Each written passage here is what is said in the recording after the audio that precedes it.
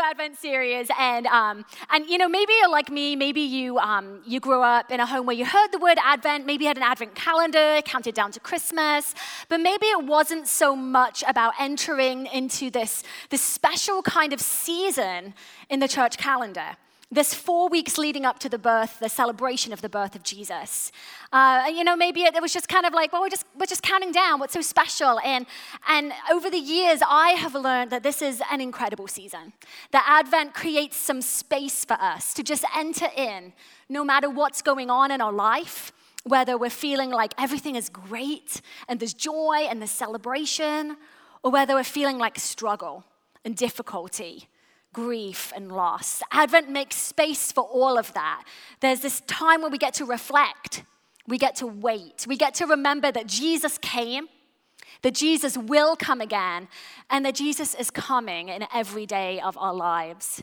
That there is something beautiful that happens in the seasons of waiting. There's some good stuff to unearth. I love this quote by Kelly Brown in her essay, A Starry Black Night.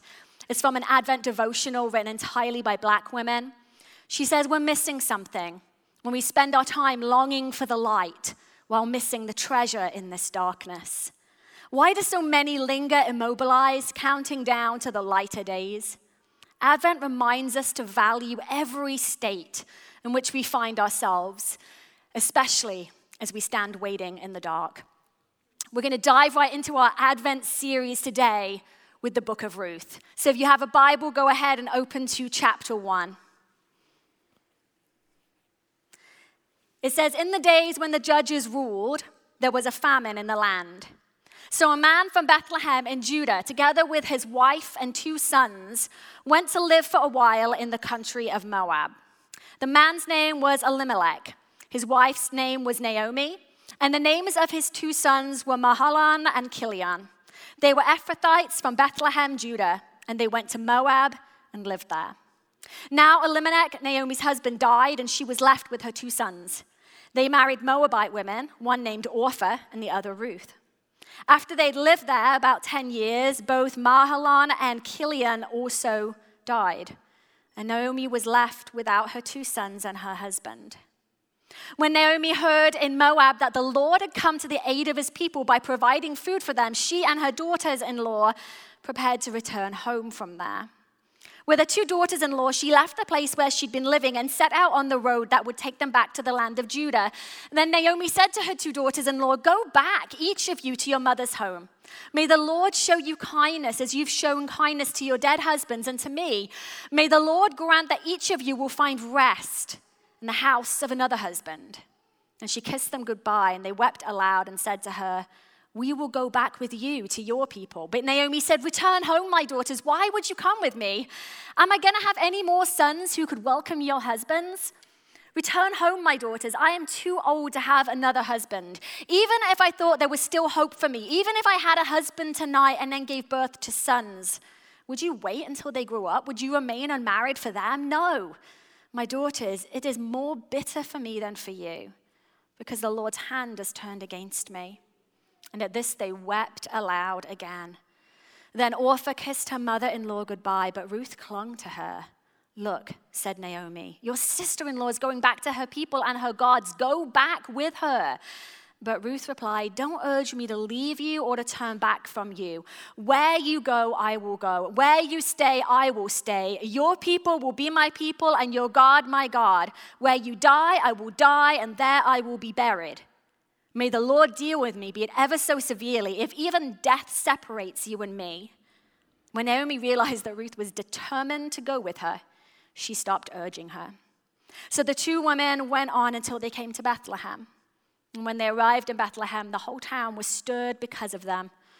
And the women exclaimed, can this be Naomi? Don't call me Naomi, she told them. Call me Mara, because the Almighty has made my life very bitter. I went away full, but the Lord has brought me back empty. Why call me Naomi? The Lord has afflicted me. The Almighty has brought misfortune upon me. So Naomi returned from Moab, accompanied by Ruth the Moabite, her daughter-in-law, arriving in Bethlehem as the barley harvest was beginning. Let's pray.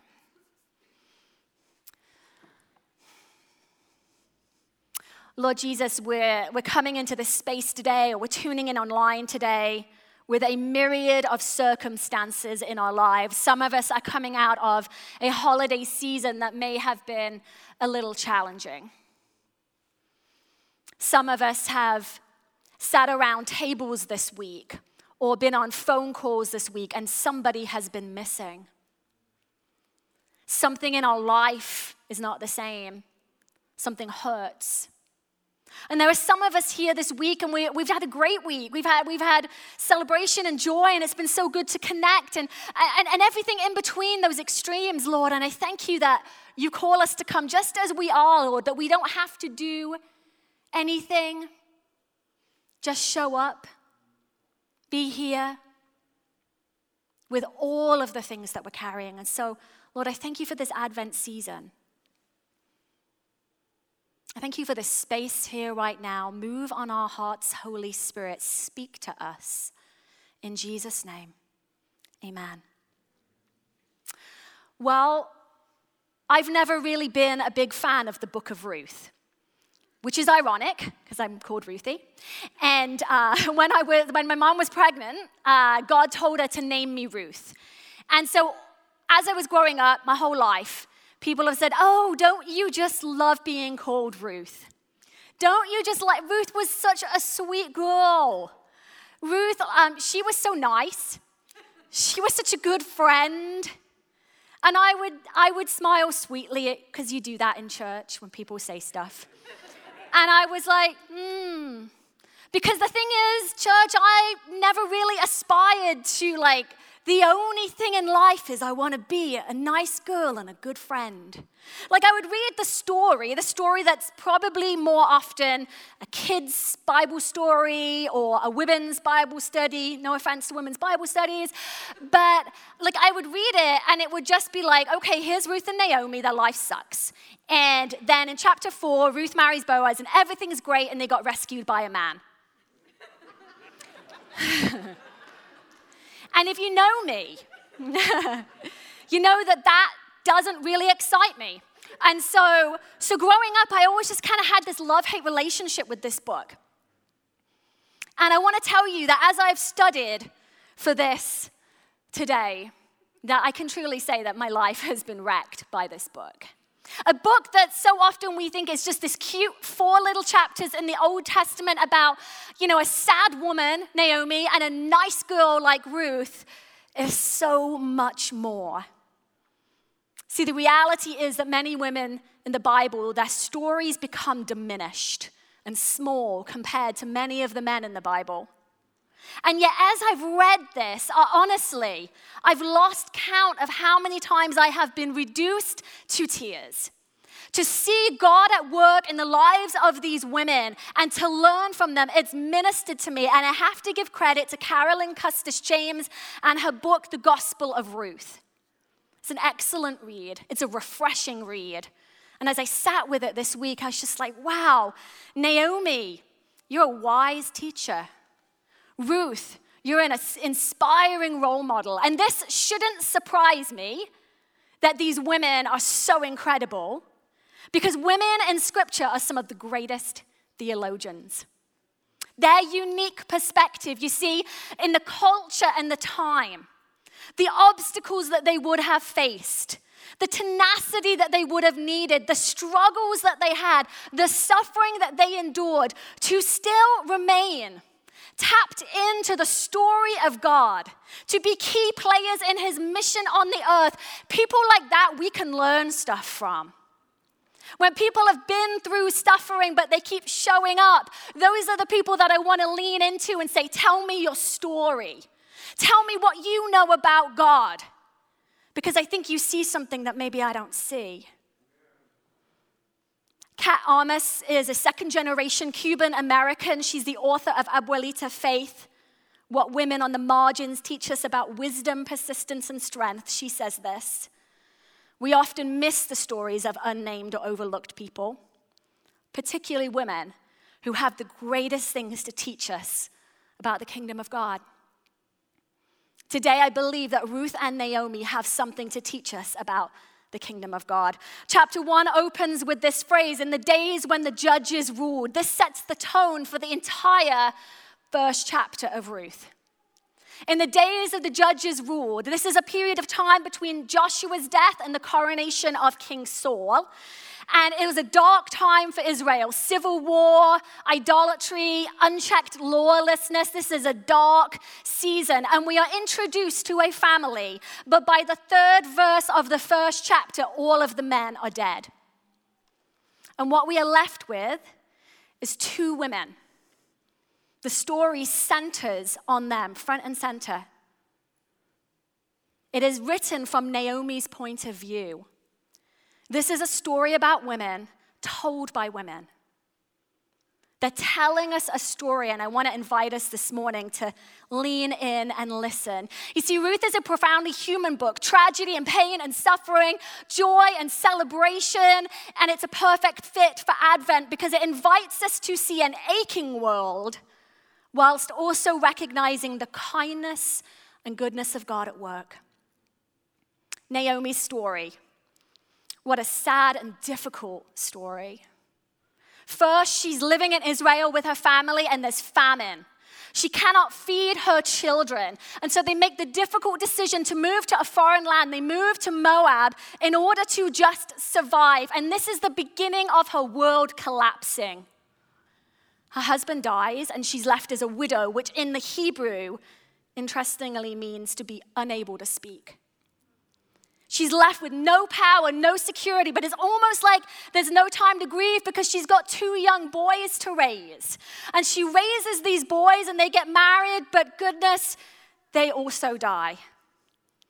And this is the end of her bloodline. They've had no children. This is it. This is the end of what seems like their story. Who is going to provide for her in this time to be a widow? To have no men to be able to come around you, to go to work, to support. This is almost like a death sentence. This is how bad it was. Many women turned to prostitution just to survive. This is what Naomi is facing. And I want to note here that most of us, and myself included, we often overlook the importance of Naomi's story. I mean, we've either dismissed it or we've judged her. It's as if we step over the wreckage of Naomi's life in order to rush along to the Jane Austen-like love story of Ruth and Boaz. Like, oh, who is this sad woman, Naomi? Let's just get past chapter 1. That was just setting the scene. She's just a minor character. Let's move on to the good stuff. So we often dismiss Naomi, or we judge her. We read her story. She says she's bitter. She's angry at God, and we judge her. We say, oh, she's just a sour, ungrateful woman. I mean, why is it so hard for us to listen to her story and her pain? I mean, why do we dismiss it? Why do we judge it? In recent years, scholars have referred to Naomi as the female Job. Both experience tragedy, both complain to God or about God, and yet we weep with Job, but we dismiss and we judge Naomi. Why do we do that? Why is it so hard for us to lean into her pain? Her entire world has fallen apart. Maybe it's because we're uncomfortable even leaning into our own pain. Naomi is heading back to her homeland. I'm sure it's not the return that she imagined. I'm sure it's not the story that she dreamed of. You know, when she left all those years ago to escape famine, I'm sure the conversation on the road with her family was, it's okay, we're building a better life. It's okay, we're going to be okay here. One day you'll get older and you'll get married and there'll be grandkids and we'll be a full family. And this is, I'm sure, what they envisioned. And now she's heading home and that has not been her story. And it's almost like she's carrying with her all these broken pieces. All these disappointments, all the things that could have been that didn't happen. The life that she hoped for didn't happen. So she's returning home under the shadow of grief. It reminds me of a season in my own life, a time in my own life. Many of you have been in this community for a while, have heard me share my story that when I was 18, my brother suddenly passed away. And I had been living here in San Francisco for about 3 months, and at the time I was in Bangkok in Thailand. And I remember getting the phone call. That's something you never forget. I remember getting the phone call that he had died, and I had to jump on a plane from Bangkok to fly back to the UK. And I remember that plane journey. I remember that journey home. I remember where I sat on the plane. I remember the man sitting next to me. The details. I can see his face, the color of his hair. He had these really long legs that kept bumping up into the seat in front of him. He looked so uncomfortable. I was so uncomfortable. I was in this deep grief, periodically kind of crying and arriving home into the UK, and there's my parents to greet me and family, and it's not the homecoming that I imagined. You know, I thought I would be gone for a few months and I'd come home and be like, this is all the amazing stuff that happened. And instead I came home to winter in England and everything was cold. And life was not how we envisioned it would be. And in those seasons of our life, when things don't turn out, when we wrestle with disappointment and loss, God can feel incredibly distant. It can feel like he has abandoned us, especially when we don't have answers or we never get answers. Naomi and Job never get answers. How do we wrestle with these kinds of heavy things? You see, we're just a few verses into Ruth, and already we're doing some theological heavy lifting. This isn't a cute, fluffy book about two people that fall in love. That is one thread of the story. But here in chapter 1, we are being asked to wrestle with suffering. We are being asked to look at our own responses when we go through hard things and setbacks and disappointments, when family members get sick, when relationships fall apart, when careers don't take off, when our bank account is dwindling. We are being asked to look at how do we interact with God in the midst of that. You see, I'd like to suggest that Naomi's story is a gift. It's a gift to us. It challenges the swiftness in us that wants to move on to celebration and good things and promotions and joy and all of the things that are wonderful and good in life. We want to go there. We can see God there. We can say, hallelujah, God provided. But what about the dark seasons? What about the disappointments? Naomi acts as a guide, reminding us not to push past the darkness, not to rush, because there's treasure in the darkness. So we have Naomi and Ruth heading back to Bethlehem. But the imagery of these two women heading to Bethlehem just struck me this week, because in a few more generations, 2 other people are going to walk to Bethlehem.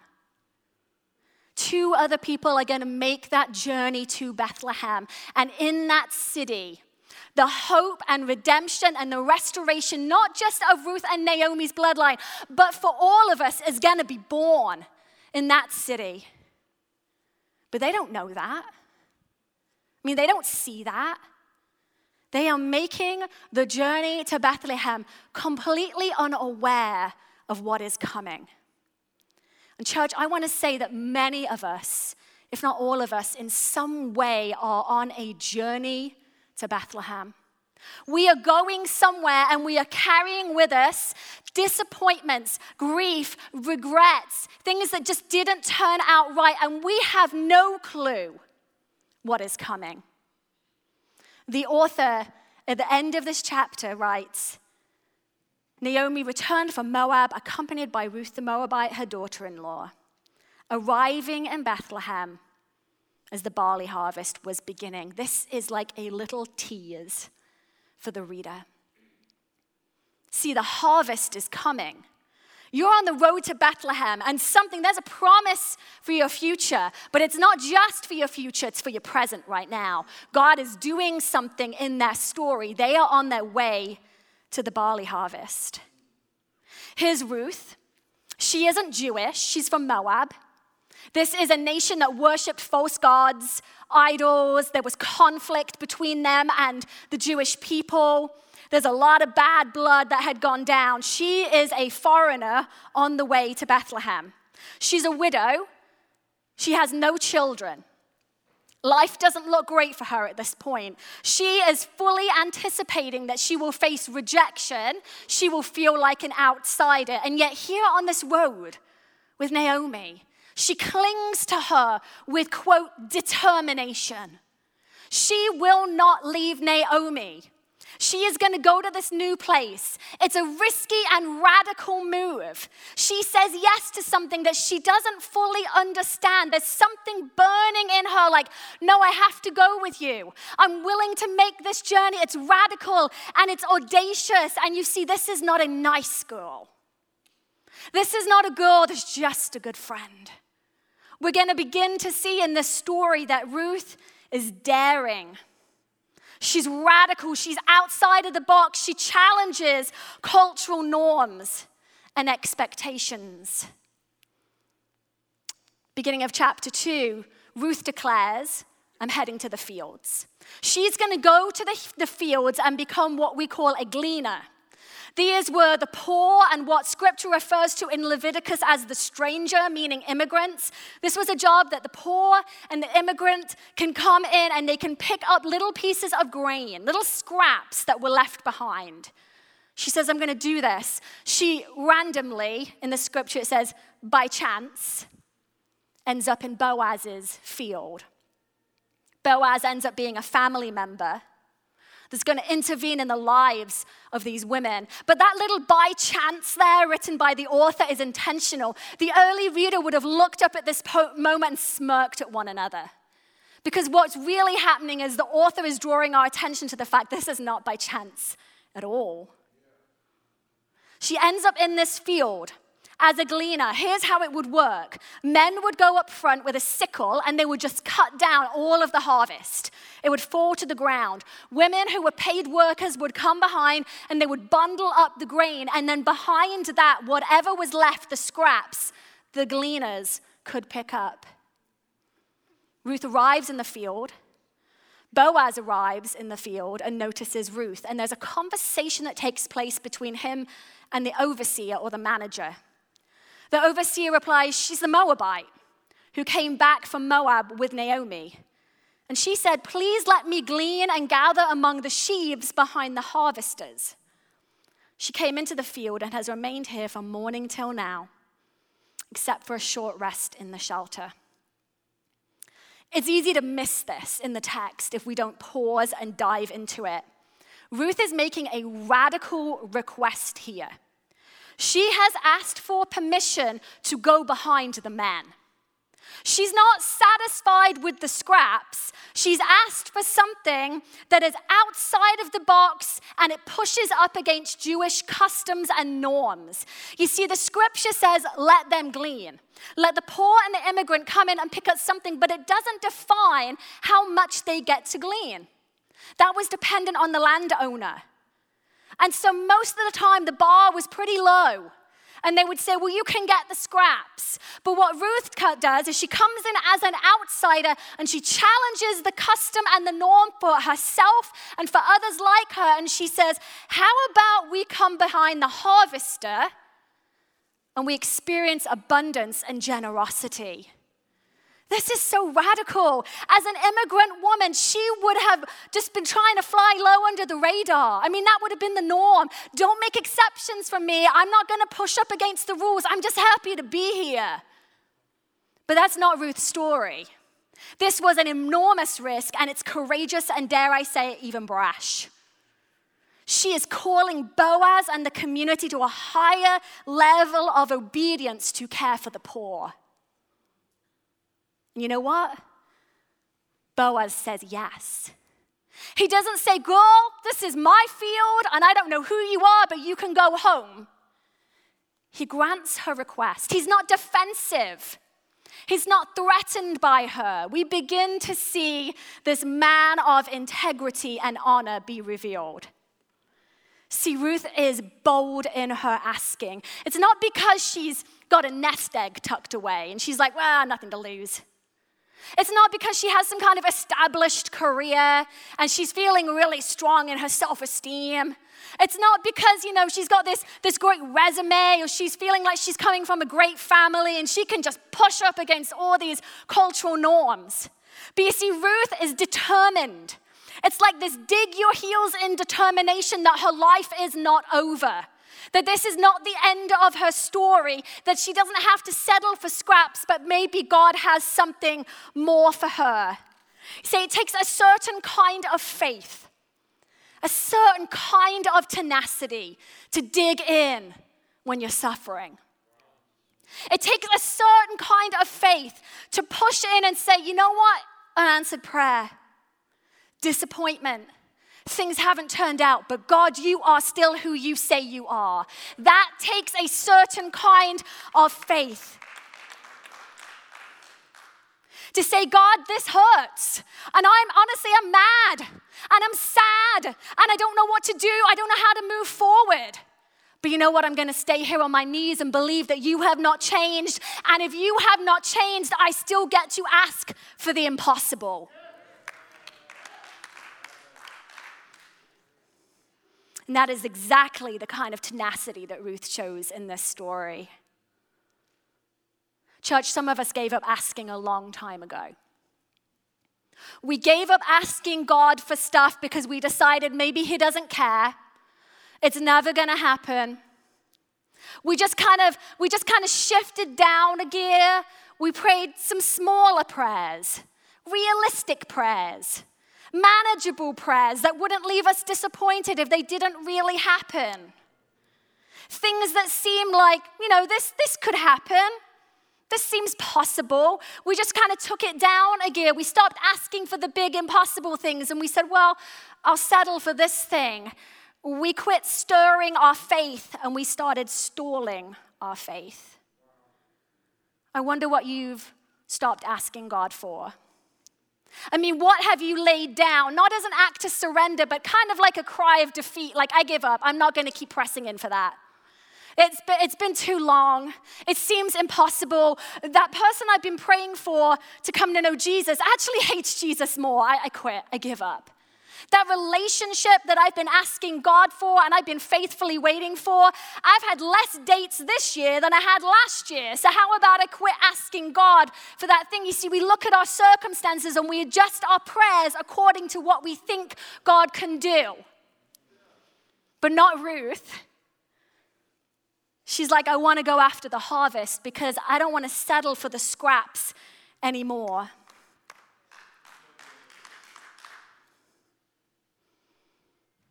In the remaining 2 chapters, we discover Boaz. He's this man of integrity and honor.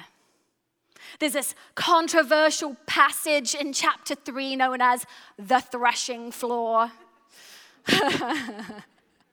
This is the passage of scripture where Ruth gets all dressed up, all kind of cool and good and stuff, and she heads over to Boaz in the middle of the night and uncovers his feet and lays down next to him as an act of basically saying, hey, I want to marry you, I'm available. Many people are like, ooh, skenosexual. Probably had sex here on the threshing floor.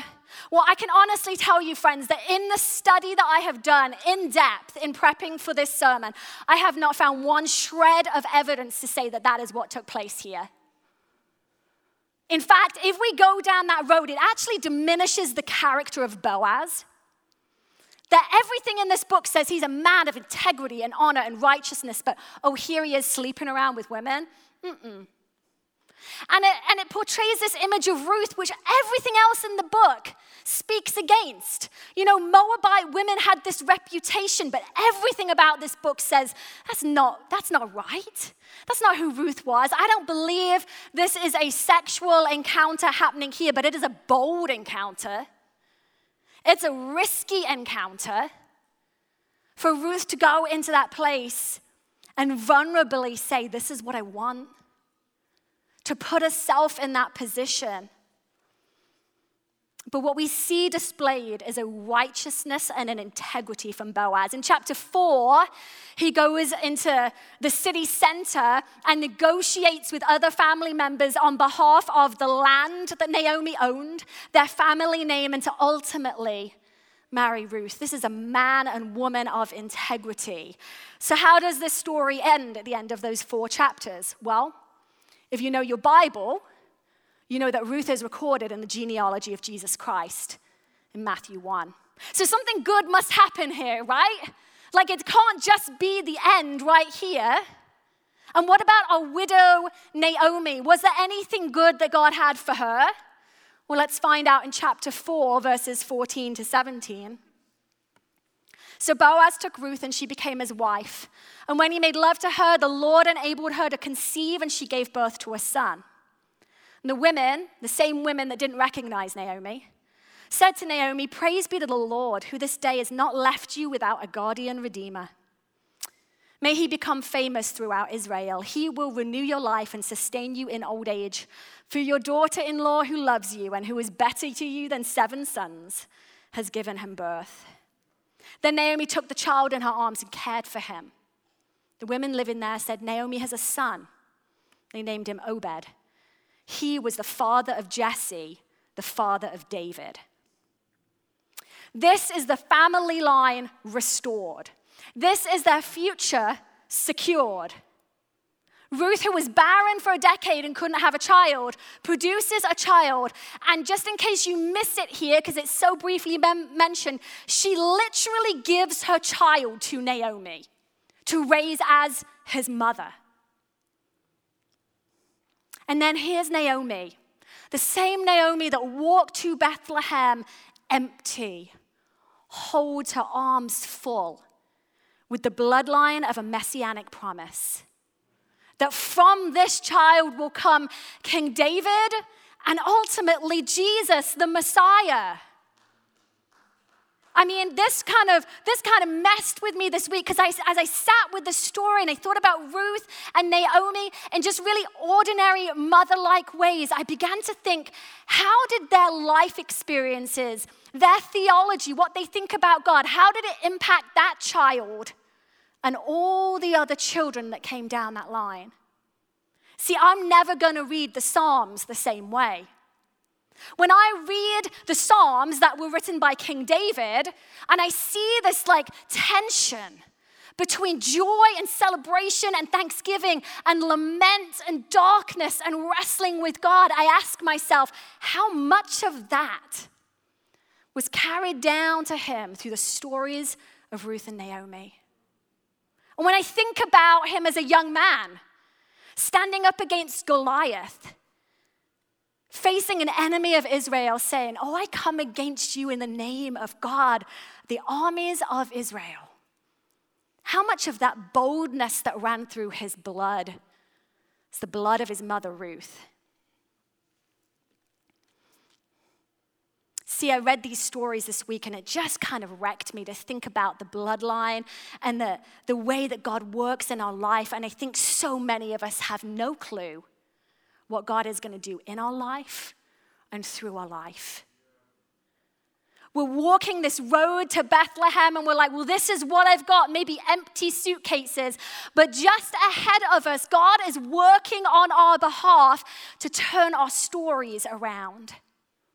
And that's what we see here in the life of Ruth and Naomi.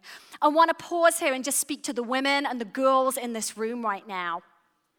Because as a woman reading this story, reading the lives of Ruth and Naomi, I am challenged and reminded and comforted and encouraged once again that God takes women seriously. That God takes women and girls seriously.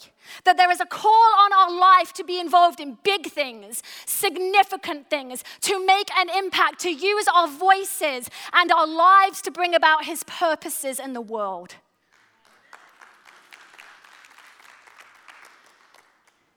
And us women know that sometimes it doesn't always feel that way. That sometimes the voices around us don't remind us of that. Sometimes it's the opposite. Sometimes it feels like limitations. But when we read the story of Ruth and Naomi, we have to be reminded that Ruth is mentioned in the genealogy for a reason. Her life mattered. God is at work through women and girls.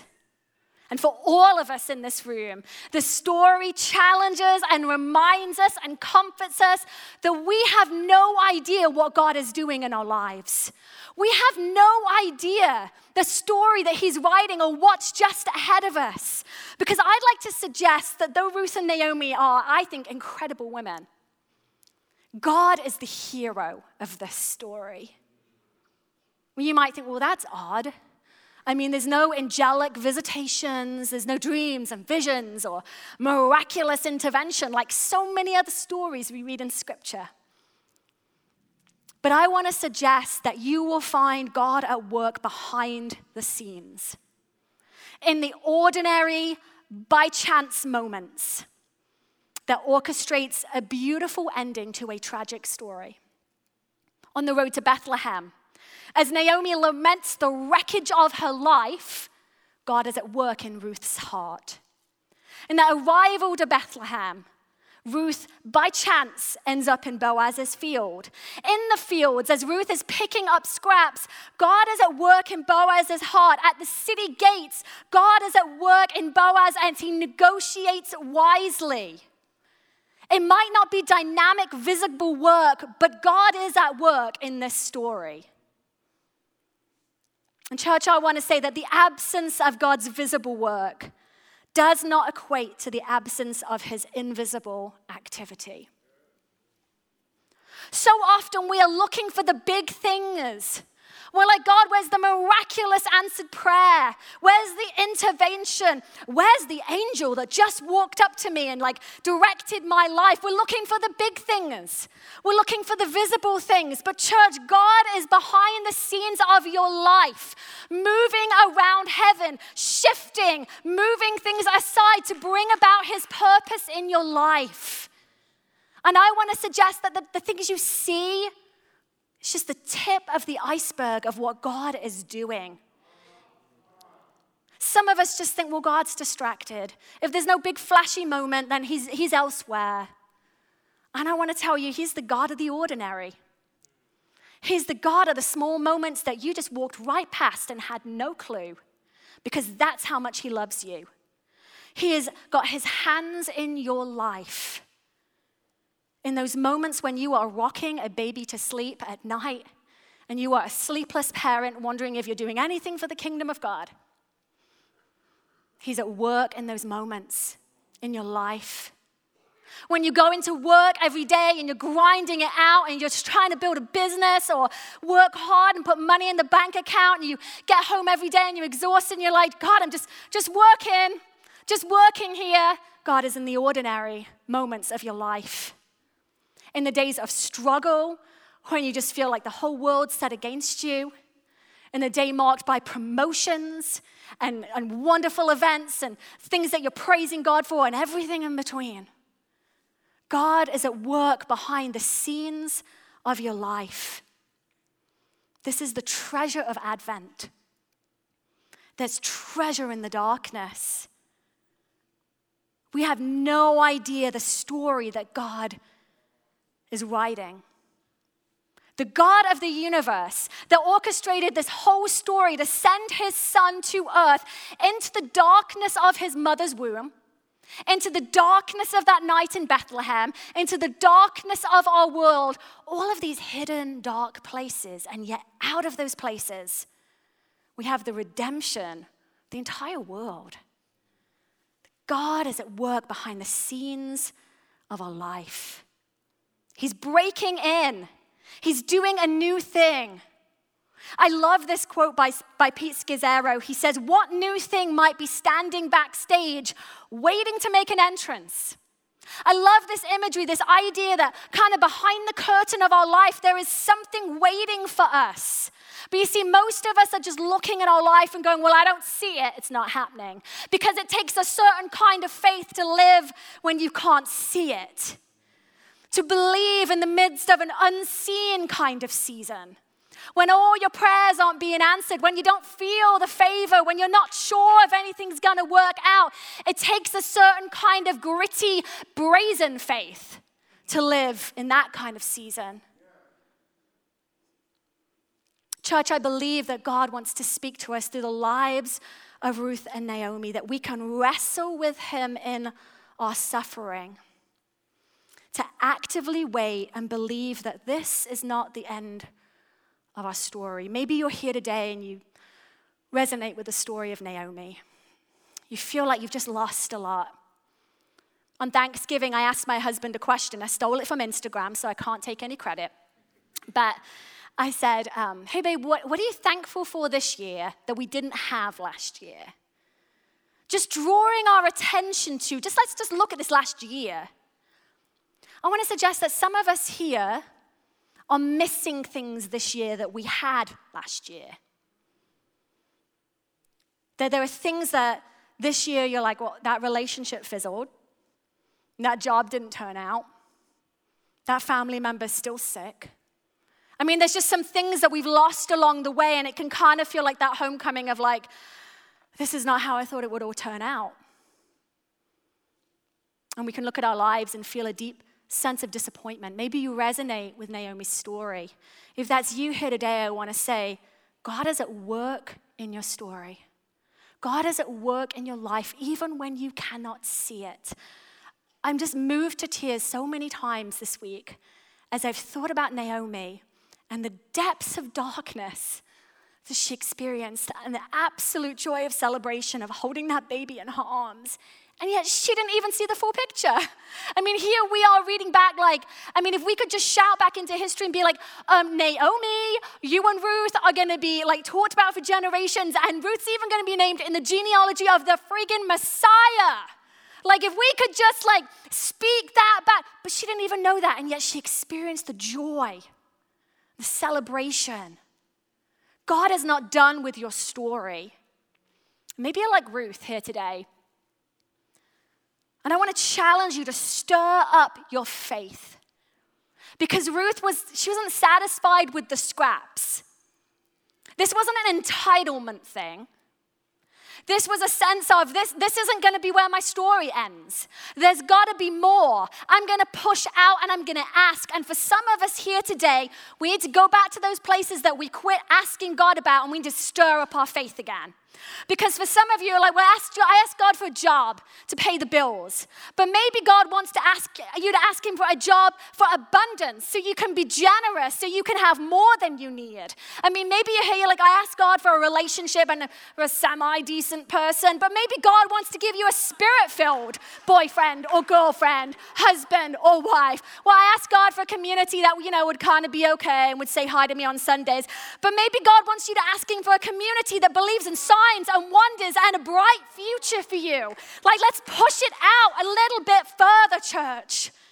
Let's ask for the big things. Some of you are stalled in the place of disappointment. God wants to meet you there, and he wants to spur you on in your faith. This is not where your story ends. This is not all that there is. You can ask him for more, and you know what? It's not just for you.